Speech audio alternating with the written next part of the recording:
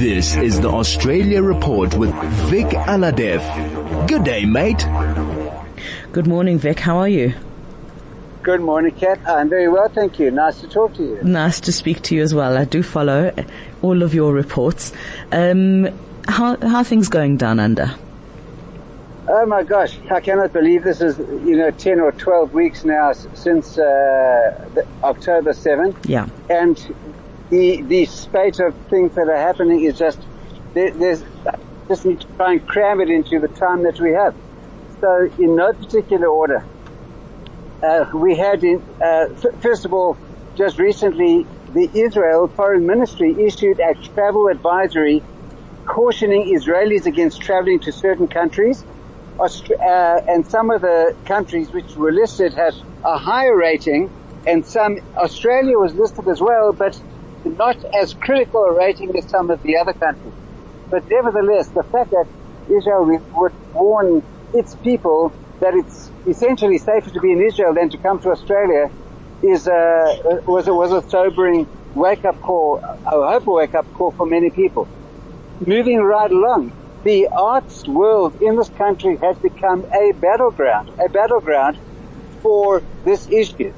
And a bulletin has gone out and which claims that 3,200 people in the arts world, that being actors, producers, directors, lights technicians, anyone, dancers, you name it, choreographers, anyone in that space is being called on to have a day of action tomorrow, Wednesday, and to come to work wearing a Palestinian keffiyeh. And it's not clear how else where they would demonstrate their feelings against what Israel is doing, pro-Palestinian, etc., and obviously with no nuance, no balance, no mention about October 7 or hostages or anything like that. So it's essentially, as I say, this whole space, and it was triggered, as we mentioned in a previous bulletin, by 3 actors doing an encore after a play and wearing Palestinian keffiyehs with no notice. And in the defense of the arts company, they had no idea this was going to happen. Now, there was a major reaction from the Jewish community, and over 1,000 people, I understand, have cancelled subscriptions.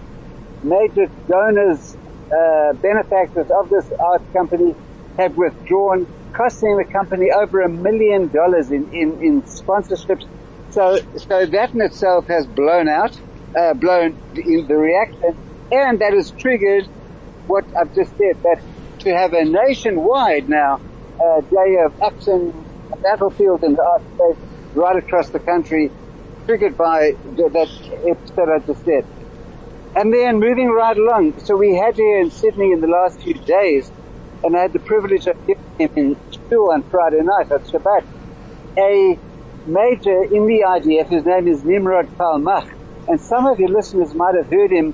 He's been interviewed by Barry Weiss, the American journalist, and he was one of those who got a call on October 7th from his commander, was told to report to Jerusalem. And he's on his way there, and he gets frantic messages from family members, and as he told us in shul, from his ex-wife, saying that their children and their ex-wife's new boyfriend are at one of the kibbutzim on the border of Gaza, and there's terrible things happening. Please go. And he calls his commander and says, "I've got to go." The commander says, "You are defying instructions. This is a serious offense." And he says, "I've got to go." And he turns around and, as he told us, races 200 kilometers an hour down to the border, picks up his uniform on the way, calls some of his army unit friends, meet me at X point, and essentially they went to one of the kibbutzim which had already been semi-destroyed and massacred by Hamas, and he joins up with other IDF people, and miraculously they managed to kill the Hamas terrorists who were still in that kibbutz, and to save those who had not already been massacred by them.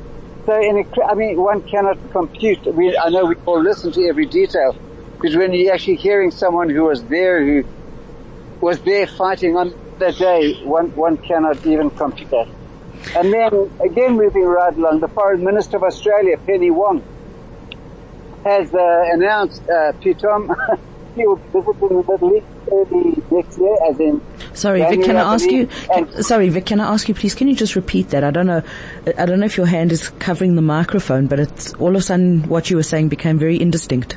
So, from which part? There we go. Okay, so you were talking about Penny Wong.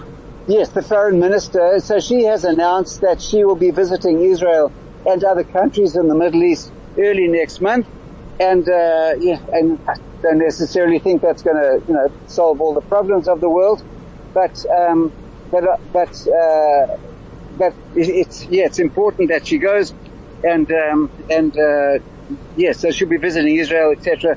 And important that obviously that she hears from Israel's side of the story firsthand and not, yet. And then again moving right along, local government, city councils are a big thing in this country. In this state alone there are 120 city councils.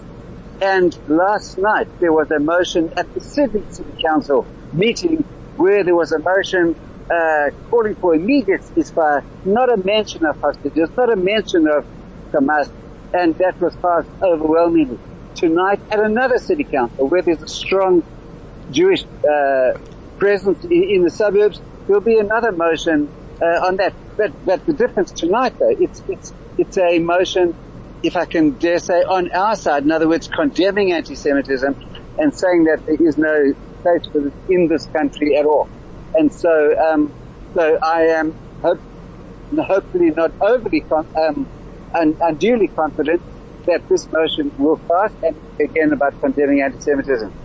And so and then just one final thing, I know we're running out of time here, is that the legislation was passed banning the Nazi salute in this country, and that's nationwide, and then in this state of New South Wales, where Sydney is, a law which outlaws incitement to racist violence was strengthened because of all the significant number of anti-Semitic incidents which have happened since October 7th.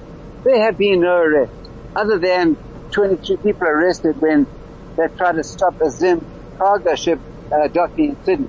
But that was, so yes, that happened. But in terms of people threatening violence and worse against Jews, there had been no arrest, and that in itself is appalling. And so what was significant was that the law in that space was strengthened here in New South Wales. Vic, are you still seeing such an increase in anti-Semitic events? Because I think it was up 300% in the first week, right? After the October 7th. It was, and then it shot up to 500% increase, and the short answer, sadly, terribly, is yes, we are. And some of it might not be intentionally anti-Semitic, but what we are seeing is that whether it's the Teachers Federation or the arts world or another theatre will say, we want immediate ceasefire now, and the way it is phrased is that the culpable party in this terrible situation is one party only, and that is Israel. Without mentioning Hamas, without calling for hostages, without any caveat or balance or anything like that. No, because that's what happens with useful idiots. That's what happens. Useful idiots are the people with multicolored hair who are all for gay rights and are shouting for, gays for a free Palestine. The biggest joke is that Hamas would be throwing you off the top of a building. They are no friends of homosexuals. Exactly right. Useful idiots. That is what is, and as we know, in addition to that, is that people listen and people follow. And so, what we cry out for. And it's very important to add before we end that we do have many friends, and we do have politicians and journalists who do speak out and point out what needs to be pointed out. But unfortunately, it's the biggest and the racists who make the loudest noise. Yeah, 100%. 100%. Vic, thank you so much. Now that I have calmed down, my producer's telling me calm down. So I just can't. I just can't. Idiot compassion and useful idiots. I can't abide by it. Vic Alhadeff, I wish you and your family a Chag Chanukah Sameach. And, God bless and thank you so much.